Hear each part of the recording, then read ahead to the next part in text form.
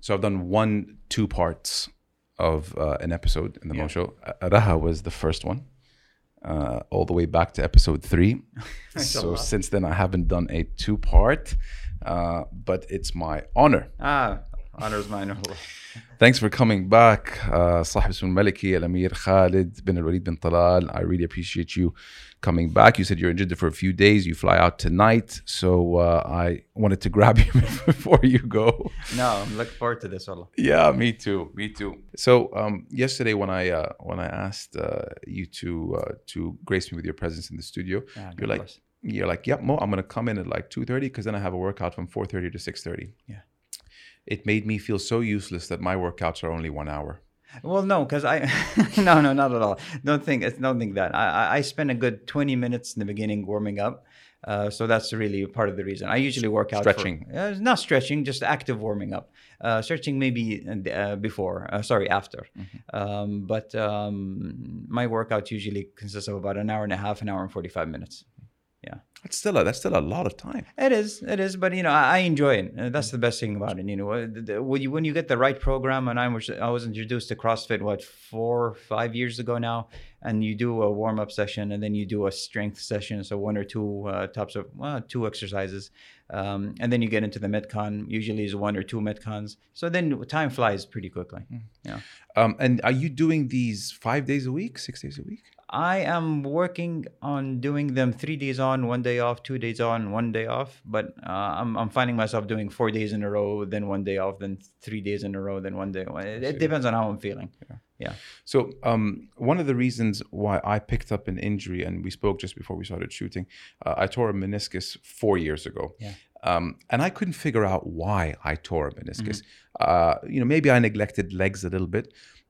Is this something that is, would you say, common for people who enter, their late 30s, early 40s? Is a meniscus something that tears easily, especially if you played sports at a high level? From my understanding, from what I witnessed, at least from some of my friends who have been in the athletic industry, a lot of the fast-moving exercises, not necessarily. Well, maybe CrossFit, but not necessarily CrossFit, but mainly football, basketball, tennis. A lot of them where you have sudden stops and explosive movements, you'd get a lot of leg pains and maybe knee pains. I do see a lot of people neglect not necessarily leg day, but parts of what controls your knees. So your hamstrings are really important. Sometimes you'd skip deadlift day for squat day or something. So I think there's a lot of things that are tying into the importance of knee function that I think people overlook, and that's why I've been really, alhamdulillah, blessed with not necessarily having any knee issues. Just a leg issue with my accident. I love tennis for that. And I grew up on tennis. So tennis for me is much closer to me than paddle. I play paddle because everyone else in the world plays, everybody else. A lot of people play paddle, and it's a lot easier to adapt rather than tennis. So that's why I play more paddle. It's picking up here, paddle. You know what? It's crazy. Jeddah does not have a paddle court. It has 1 paddle court, from my understanding, in Saudi City. Just opened, yeah. It's insane. Yeah. It's insane. Riyadh has about 5 or 6. So business people, whoever you are, who are opening up paddle tennis courts in Riyadh, move to Jeddah. I'm serious. There's a huge opportunity here. There's none. Practically, there's none. There's 1 in Saudi City. That's so it. No. I want to congratulate you. You gave me some good news about a Series C that closed recently with Upside Meats. Yep.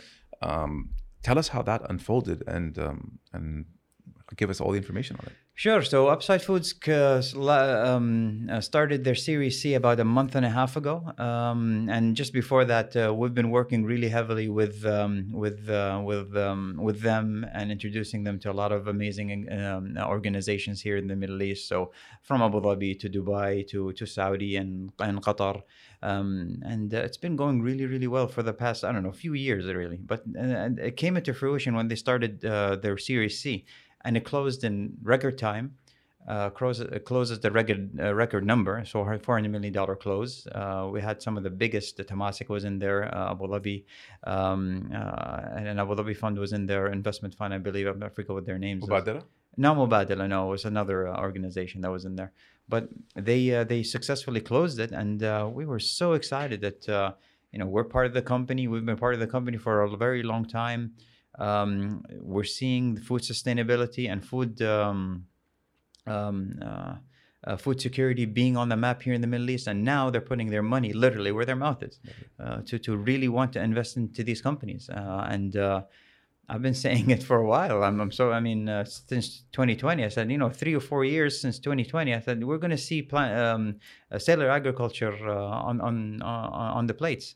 Forget Singapore. God bless them, but Singapore is tiny compared to what Way we ahead want of to see, the right? of the world. Oh yeah, way ahead. But what I want to see is in the U.S. I want to see it in Europe. I want to see it in the Middle East. I want to see it in bigger Mass market, economies. Yeah. yeah.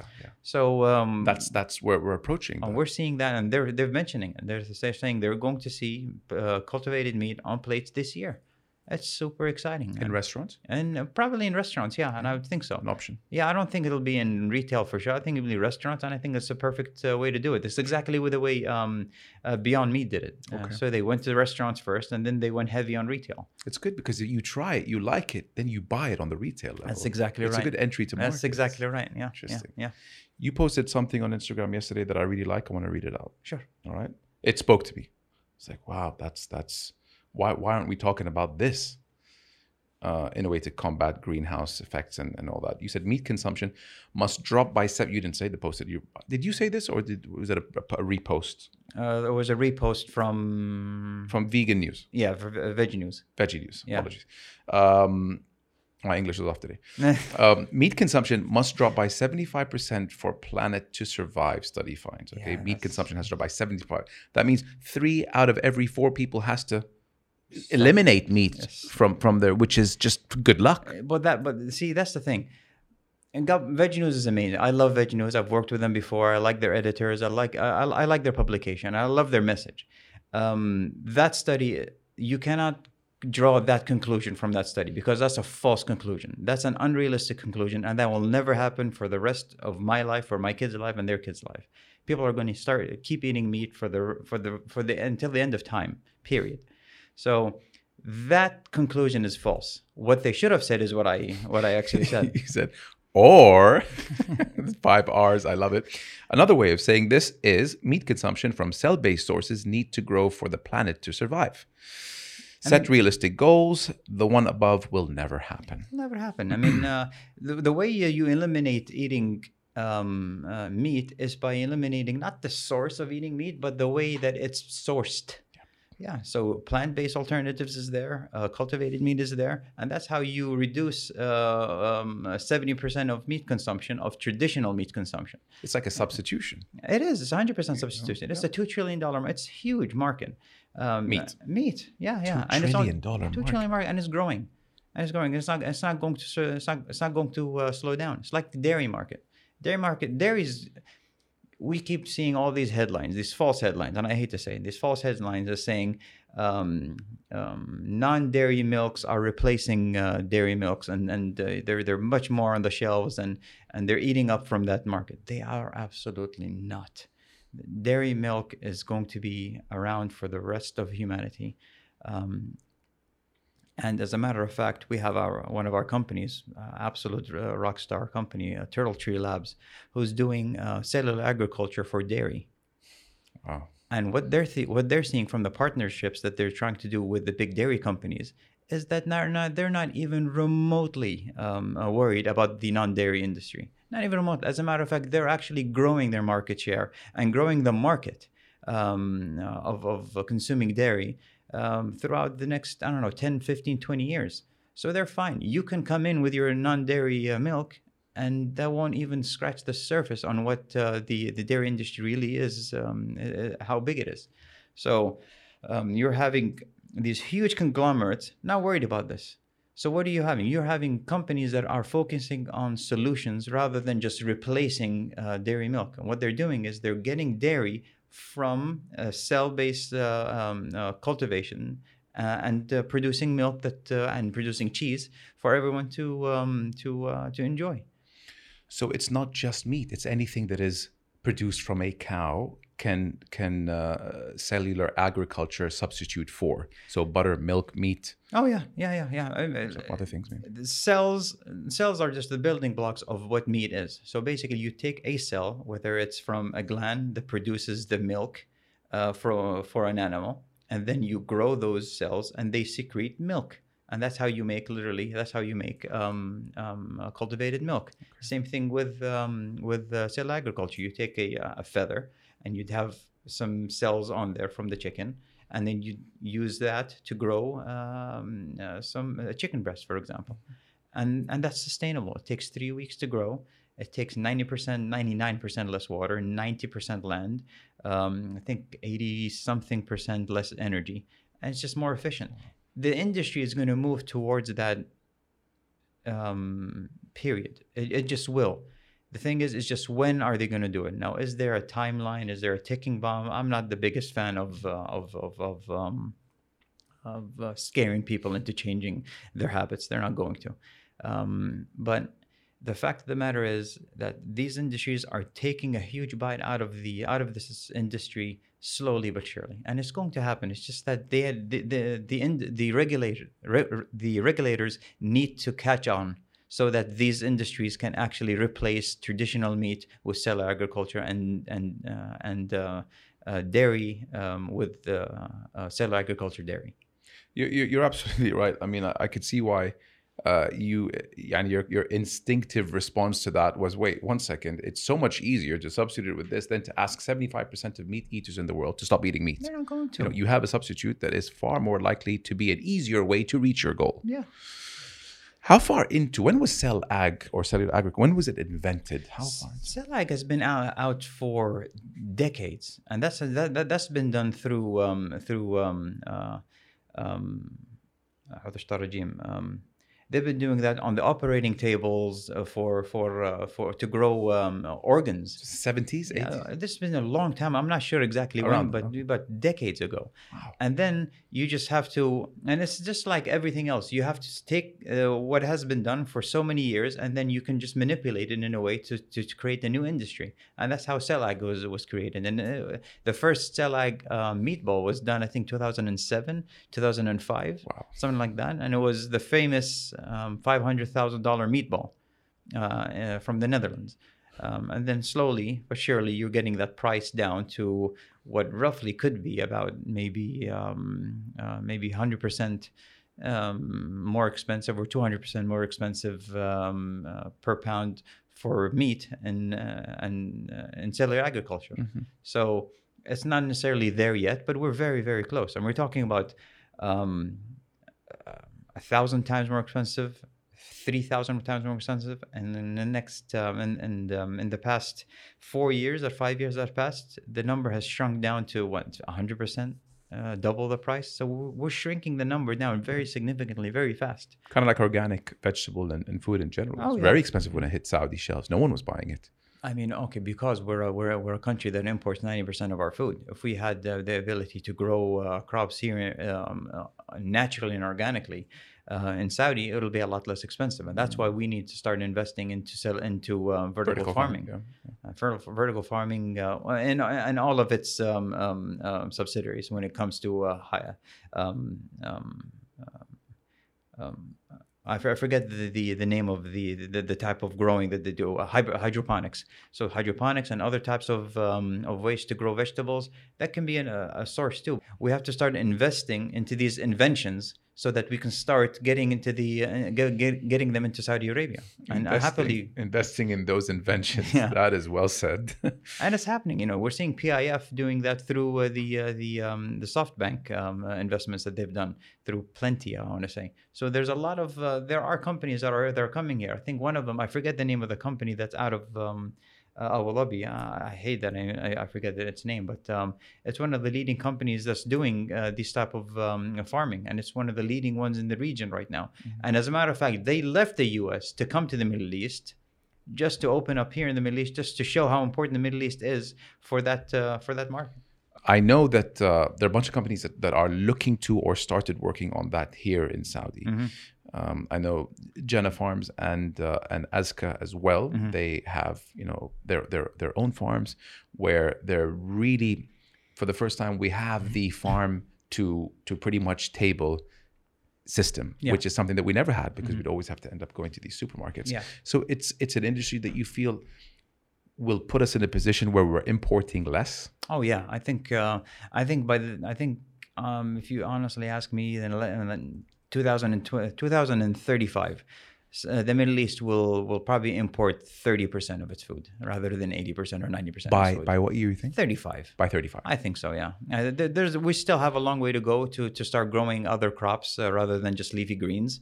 We need the ability to grow some sort of veg and other vegetable and fruits.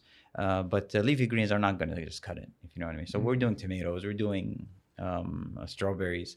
There's a lot more food than those. Totally. So I think the Middle East has got a long way to go, but making the right investments in the right companies and really investing in innovation rather than regulation will have a big impact on food security here in the Middle East.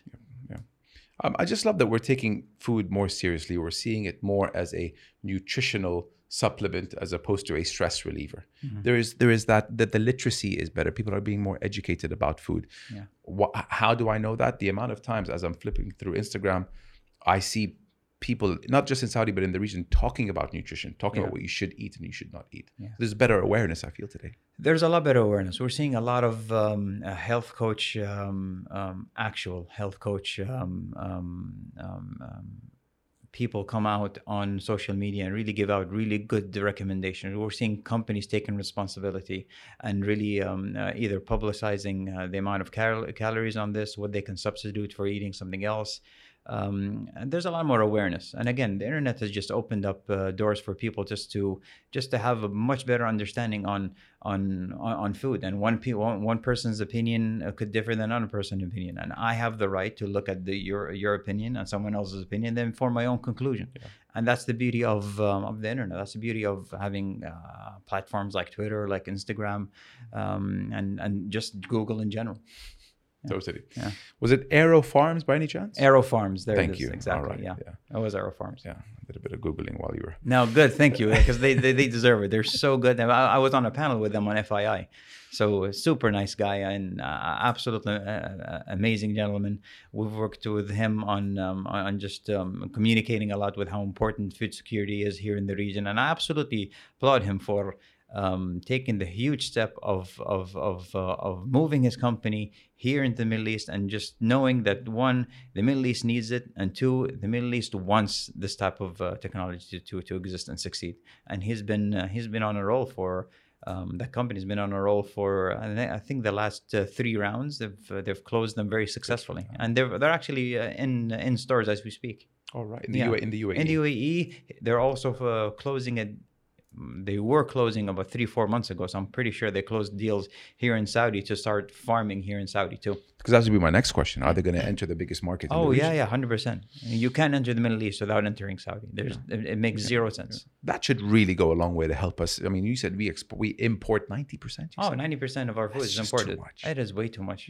Yeah. Talk about food security. That's an issue. It's a problem. Thank God in COVID, the shelves were still stacked.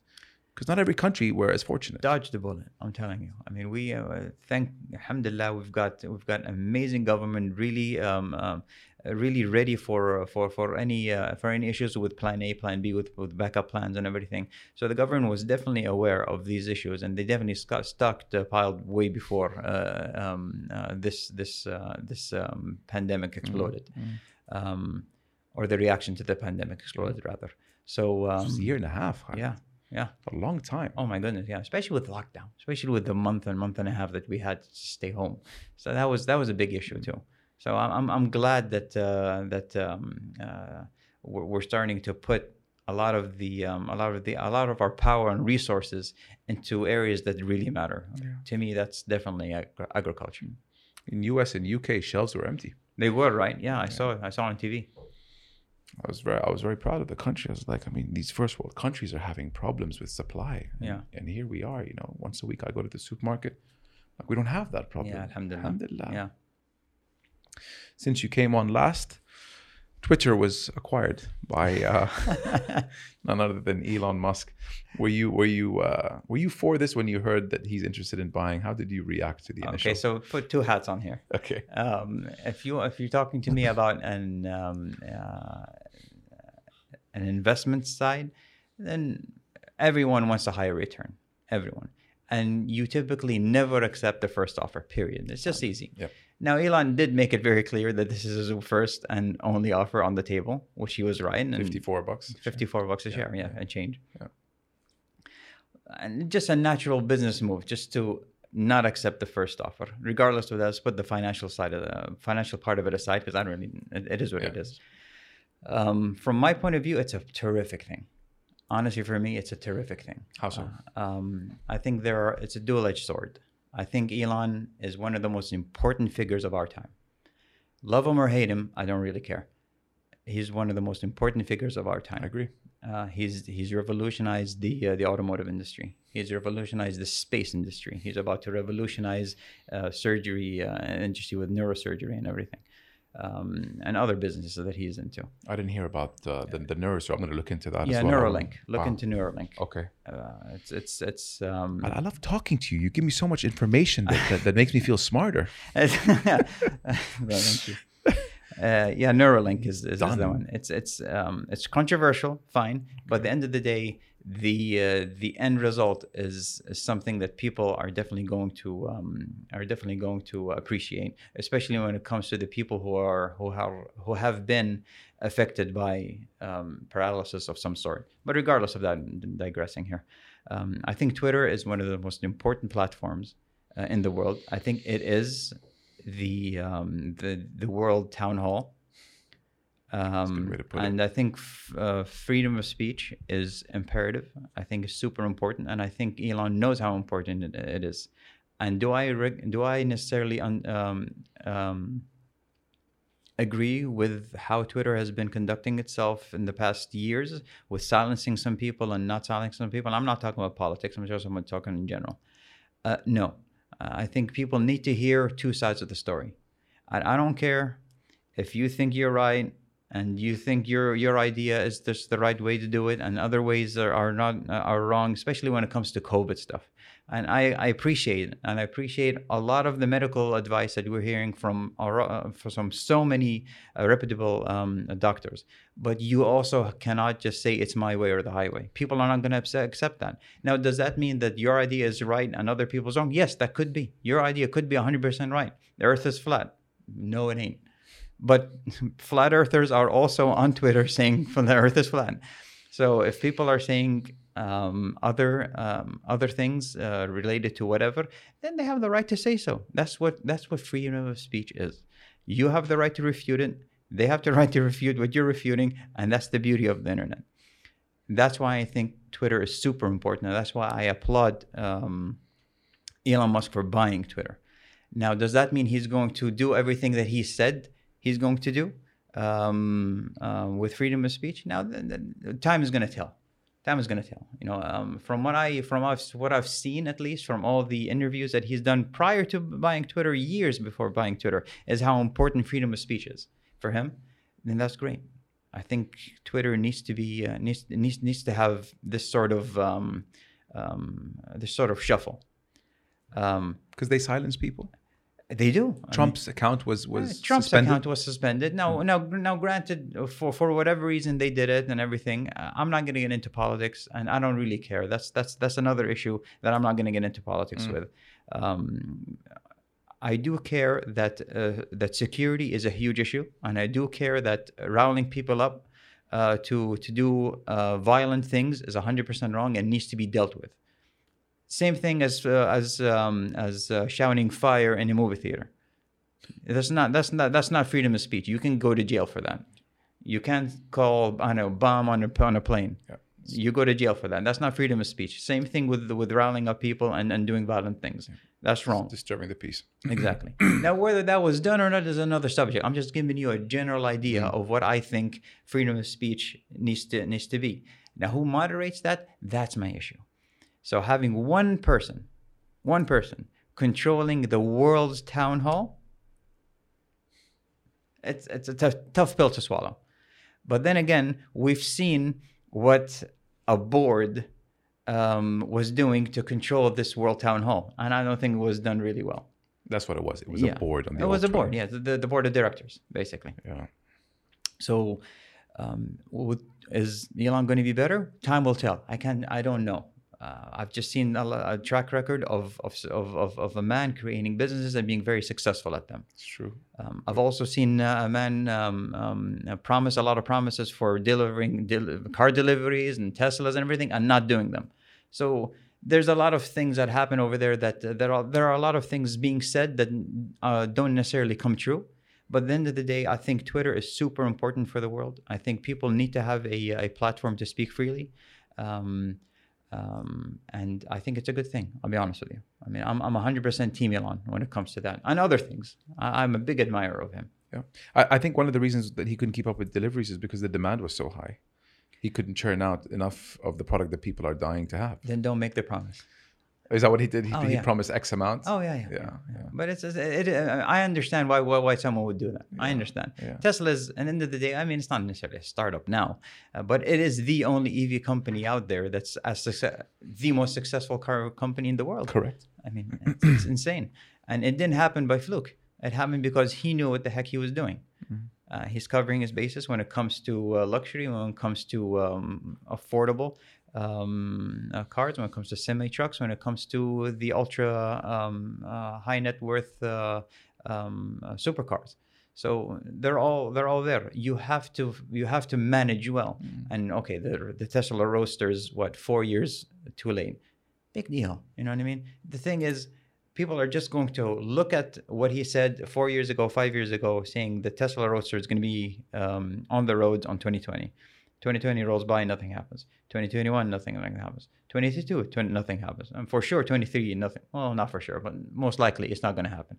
Regardless of that, that's what they're going to hold on to. Yeah. And he's smart. He knows that. He knows that people are going to hold on to things that he said before that never really came to fruition. And when it comes to Twitter, why should we trust you with Twitter? I think it's a different thing. I think being late on a certain vehicle to come onto the market is a little different than controlling the World Town Hall and talking about how important freedom of speech is and not necessarily delivering on that message. Mm-hmm. Yeah. First tweet he tweeted after the deal went through is that he invited all of his critics to stay on the platform and criticize. Because at the end of the day, that's what freedom of speech is. Interesting. It's super. And again, I'm 100% Team Elon when it comes to I think it's in a better place now going forward. I mean, honestly, I think being a private company, having no regulation, having no one but Elon to control, people might have a hard time swallowing that pill. But for me, I just look at the track record before. I look at everything that he's done before, and I can't help but feel good about this takeover. Yeah. You know, he made electric cars exciting when many of the car buffs thought that we're about to enter a very boring era with cars. Oh, yeah. He made it very exciting. 100%. Yeah, 100%. I mean, it started with the first Roadster, which was a Lotus chassis. Yeah. And it was the fastest thing ever. Yeah. And then that's how he started the financing to come up with the Model S. And then obviously everything else that came out. It's super interesting. I'd like to have, if that's the future of EVs, I'd like to have one. And I'm a car guy. I thought that's the end of the combustion engine is the end of fun. Oh yeah. No, not true. Exactly. True. Yep. And now with Lucid, I think it was PIF or I don't know who it was, but our government just made an order yesterday, 100,000 vehicles. Mm-hmm. And that's exciting because we get to see electric cars in Saudi. The infrastructure will come, and you really feel that the movement towards a greener future here in Saudi is something that is going to be a reality 100%. Very soon. 100%. We're seeing we're seeing some fascinating moves when it comes to these alternative industry investments. We're not looking at these investments that happen on the traditional banking and other sectors. We're looking at a startup that PIF owns north of 50% of.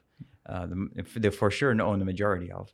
and now you're having one of the, inshallah, one of the leading EV companies in the world, a Saudi company. Yeah. That's EV. That's insane. They're pretty cars. They're good It's looking. beautiful Very cars. nice. They're beautiful cars. Yeah, Yeah. 100%. It's slightly positioned more luxurious Yeah. than Tesla. Is that what I'm getting? It is. Okay. It is. Yeah, they are more expensive. Okay. Maybe at par with the most expensive Model S that you can get. But I think even the less expensive ones, I forget what they're called. Something. The Dream Edition was the top one, and I forget what the other one is called. But they have 2 tiers. Yeah. Um, Just to start, and obviously going to roll out some new models. I love the idea of that, and I like that there's 100,000. I like that they're coming here. I like that they're going to assemble cars here. Yeah, plants over here. It's super. That's more simple. I've been hearing about these car companies coming into Saudi for at least a better part of a decade. And they never did. Never do. They never did. Never do. All this, and never do. And now at least PF put their money where their mouth is, and now they're definitely coming here with an EV car in Saudi. It's pretty cool. And it's crazy. And the most I think just Saudi really what they need right now is, I think the government the Ministry of Transportation needs to mandate every gas station to have a charger. Absolutely. They have to mandate that. Definitely. And as soon as you do, then you'll normalize having an EV. I drive an EV in Riyadh. I'm lucky that I don't take far drives. But again, it's 450 kilometers per charge. So I'm not worried about anything. But people still do get range anxiety, and once you start getting Model 3s in there, when you start getting the smaller EVs with 150 kilometers range, you want to have a charger that's accessible anywhere that you drive, not just necessarily at home. And that's just the only thing that's missing, and I'm sure that's going to come very soon, especially with them owning Lucid. Yeah. Are you reading any books at this time? Are you much of a reader? I am. I've got a bunch of books that I've downloaded on iBooks that I've been listening to. I feel like that's a faster way to go through books and actually just learn a little better, because I like to write also everything I'm listening to and make notes. Right now I'm in the middle of Peter Diamandis' book, Abundance. Fascinating. If you should read it. It's really, really good. But I'm reading a bunch of other books that I have on my iPad right now. Someone told me about Abundance. Yeah. Yeah. That's good. Yeah.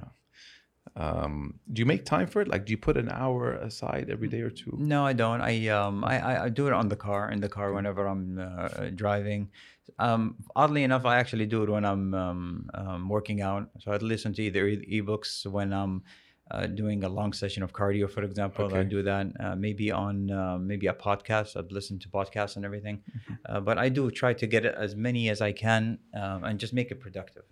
Sitting down and reading a book, it's pretty hard for me to do that. Yeah, I didn't need to do something. Yeah. So I'm much more of a listener. So I like to do that. As a matter of fact, on Peter's book, I was so fascinating with the first chapter that I decided to not listen to it in the car anymore. I'd listen to it when I'm working or when I'm sitting down or when I'm watching TV or anything. I probably mute the TV, just so that I can start writing down all the points that they're making, because it's so interesting and it's very important that people actually understand where we are in this world. Compared to where people perceive we are in this world, with all the urgency that we're seeing, and how bad things are that we have them right now. It's just totally not. That's one of the problems with audiobooks, which is where I get my my book listening or book reading from. The issue with that is you can't take notes. Just listening is half of the battle. Yeah, you need to take some takeaways. Exactly. Apply those learnings into your life. That's exactly right. Yeah. When you take a second and visualize the future or the future that your girls are going to live in, are you more optimistic or are you more anxious with what the future could unfold? I'm really optimistic. I'll be honest with you. I've seen so many studies and read a lot of material that how dire things are and how important we are. How important this time is, and this point of no return and all that. fine.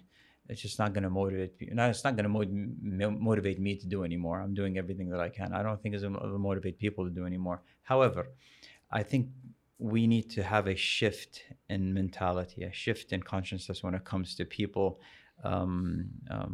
understanding how important it is to move forward, but not because it's just dire to move forward. I think there's a mentality right now that we can only save our species if it's economically feasible. No, I think there's a little more important things to do in this world rather than just think about is it economically feasible. Now, granted, do I think that governments need to just pour money into an endless pit and hope that solar is going to catch on very soon and wind is going to? No, it's not.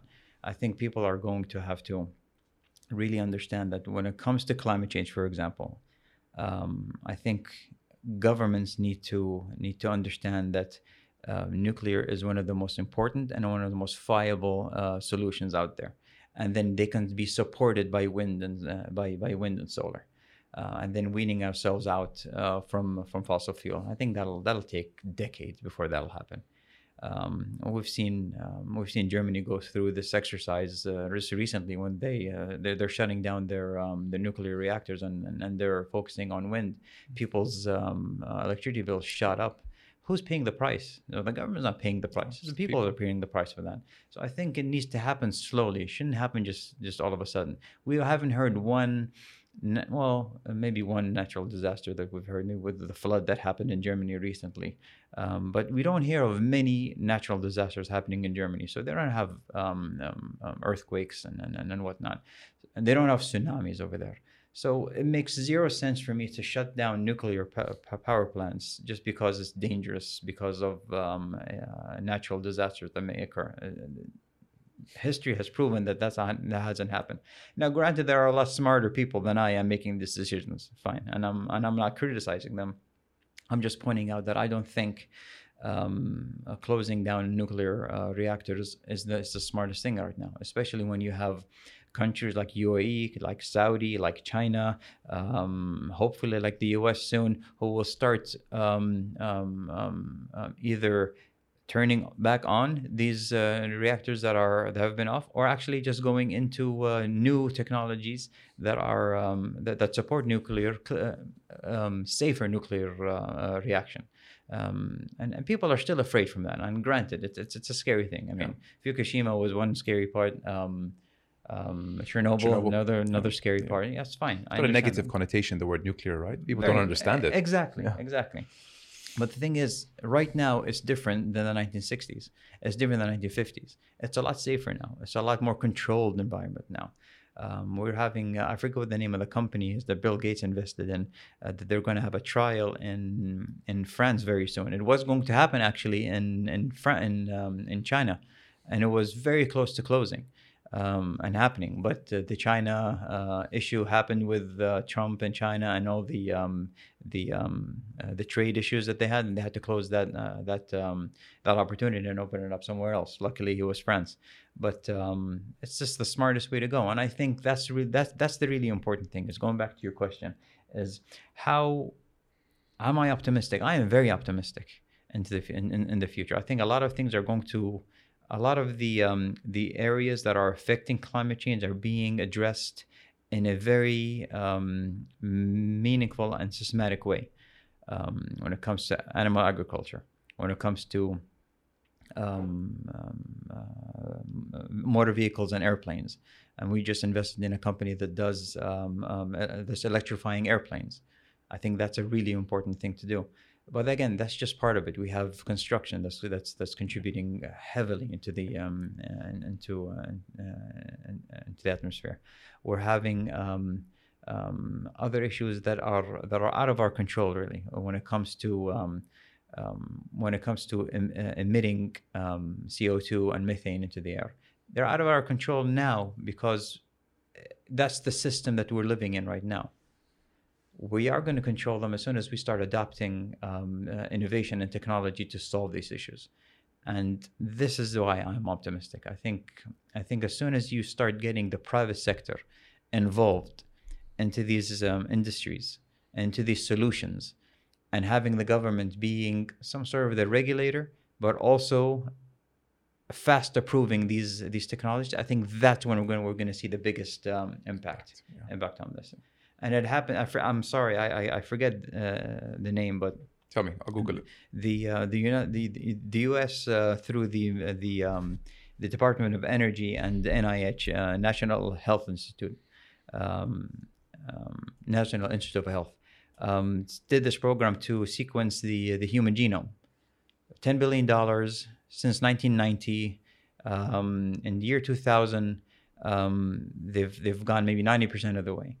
I forget what the name of the gentleman, Dr. Mellon. I forget what his name is, but a businessman through the private sector sequenced the human genome in less than 1 year for less than $100 million. That is the beauty of and importance of the private sector. This private sector can move a lot faster than governments, and it's a lot cheaper than governments.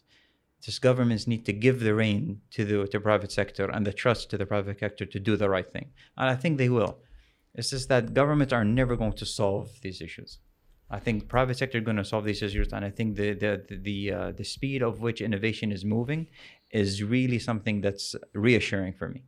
So it's an empowering, like governments need to empower the private sector to carry out things that they would have never allowed them to carry out. And that's 100% right. And they just need to approve things faster. Okay. I mean, I understand that the government needs to be assured and double check and triple check and quadruple check, but it's bureaucratic. It's these same systems have been put in place since the 1960s and haven't changed now. And the world has changed right now. It's like education. Education has changed right now, and still our kids are going to school and still memorizing garbage. It's insane. That bothers me, by the way. It bothers me big time. I mean, that's a whole other rant I can go through. I think in Japan, kids go to school at the age of 5 or 6 for the first time ever. There's no nursery. There's no pre. They start a lot later than the rest of the world. And something about Japan that makes me feel that they just do things the right way. Because the child needs to develop for the first couple of years. Yeah. Let him, figure out things on his own. Yeah. The schooling system never really worked for me because I just couldn't figure out what I wanted to do. Well, you know why? It's one system for all. It makes no sense. You have a different mentality to solve the X problem. I have another mentality to solve X. And we're asked to use one way to solve X. It makes no sense. And then you're being penalized for not doing it the way that it's supposed to be done. It makes zero sense. I've honestly thought about this 100 times more. I've thought about it 1,000 times of actually just pulling my kids out and just homeschooling them. The thing is, homeschooling is not approved, but it's not accredited here in Saudi. So it's unfortunately not a good thing. And then you go into another issue of just socially isolating your kids. So that's another issue. Yeah. I understand that. But I'd rather socially isolate my kids and having them have a proper education than going through the garbage they can school and think that this is a good way to learn. It's just not right. Yep. What about segregating based on intelligence? Explain to me how that makes sense. That's such a good one. I heard about it. I was always in the dumbest class in math. Yeah. It's like, you bad eggs, please do not interrupt those who are going to go Ivy League. Yeah. You know what I mean? And look, when it comes to me, I would be okay with that. I would say, okay, fine. I'm not going to be part of that. Part of the elite class, because I was never an A student. And I was B, C student, if anything. And that's with cheating. I'm kidding. So... So anyway, if they were to do that, I understand how bad it would be for the word segregating is definitely a negative connotation. Yeah. But you're definitely hurting a lot of feelings when it comes to that. At the end of the day, it's exactly like sports. If you excel in sports, you're 1, 2, and 3. If you don't excel in sports, you're 4, 5, and 6, 7, and nobody knows who the hell you are, and that's fine. I'm on the board of that. I'm okay with that. At the end of the day, I tell my girls, you can't be anything you want. What are you good at? That's what you can be. You can't be anything that you want. You can have a passion for something, fine, and I'd support your passion. But you can, if you're bad at, I don't know, if you have bad eye-hand coordination, and I want to be a golfer. Well, you're never in your life going to be a golfer if you have eye-hand coordination. It's simple as that. And you'd get them to try it, and they'd fail 1, 2, and 3, and then they'd move on to something else. But that's just my way of thinking. It's very stressful, by the way. That's very stressful. And imagine what it is for kids too, because they want to please their parents. They don't feel good when they're getting a D. They don't feel good when they're getting, I don't know, a 4 out of a 16. They definitely don't feel good. And what are you going to do to help them? You're going to give them more school after school. Yeah. What kind of life is that? You know that there is a statistic for suicides due to A levels in the UK. A levels. There was a girl. There was a girl in my school when I was in England. She committed suicide, and the general notion was it was it was leading up to A levels, and it was just too difficult. Yeah. And that was just in my school, but there is a situation, or there is a statistic of A levels and committing suicide in schools. I'm not shocked at that, and I'm sad that that's a reality. I'll be honest with you. And I remember us getting so mad at the A students because they would get an A minus at something. I'm like, But I get that. I think the pressure is on them so much from parents, totally. From society, from the environment that they're in. Yeah. That it's harder to cope with these, especially when you're a kid. And don't get me started with college and everything. I mean, college is great and all for the experience, but what are you going into $200,000 in debt as soon as you leave college? It takes 20 years to make a college degree profitable. Get a good degree. I mean, get a degree that's useful. You know, something that you can apply. Yeah, exactly. Okay. And then you can pay it. You can pay back that loan a lot faster. But going into an Ivy League school straight away without a scholarship, just to have that badge on your name, and that's a system that the employment system is running on. It's that all these top companies are rewarding so many people for going into these Ivy League schools, and these kids are 100% failing at that level. 100%. The majority of them are going to fail at that level because not everyone is going to make it into JP Morgan, into Morgan Stanley, into Citibank, into Goldman Sachs, and all these companies. Have you seen that show Suits? I have. I bet you there are law firms out there that because they only hire Harvard grads. Mm-hmm. I bet you there are law firms out there that only hire from school X. 100%. Or else they wouldn't have made that story. Unspoken, but 100%. Yeah, they get sued out of their ass. But 100%. Yeah. So people go for the name as opposed to what you would gain from going there. Yeah. It's a bit unfair to those who went to like Yale or Dartmouth or some other amazing schools that you can't get a job there because you didn't go to Harvard. Yeah. I remember going to Dartmouth just to see the campus because I was actually going to do my MBA. And I remember the drive. We were in Boston. We drove all the way to Dartmouth and back. And a friend of mine was next to me, and we're looking at it together. And he looked at me. I was like, "Listen, if you go to this school, I'll never speak to you for the rest of my life." Like, why? Like, there's nothing here. Connecticut, middle of nowhere. It was middle of nowhere. Yeah. Granted, I went to University of New Haven in Connecticut, so that was in the middle of nowhere. But still, it's not a life that some people aspire to. They just want to have some. They want to have some. They want to do something else other than just being in class. Correct. They want to be in Manhattan. Yeah. Well, Khaled, thank you so much for coming through for the second time. It's a pleasure, Allah. And let it not be the last. No, inshallah. Just, with the way things are evolving in your life, there's always something interesting to talk about. Did you enjoy yourself? I did, Wallah. Thank you very much, Wallah. I loved being here, Wallah. Wallahi. Great conversation. The time flies, Wallah. Here. No, it is. I think we just touched 60 minutes or so. Anything you want to leave us with before we let you go? I know you have to fly out tonight. Any closing words to the viewers? No, I mean, thank you very much for watching. I hope you enjoyed it. I hope give us some feedback on the comments because I'll read them. I'm sorry I'm not speaking in Arabic, but it's translated. You know who you are. But you know who you are.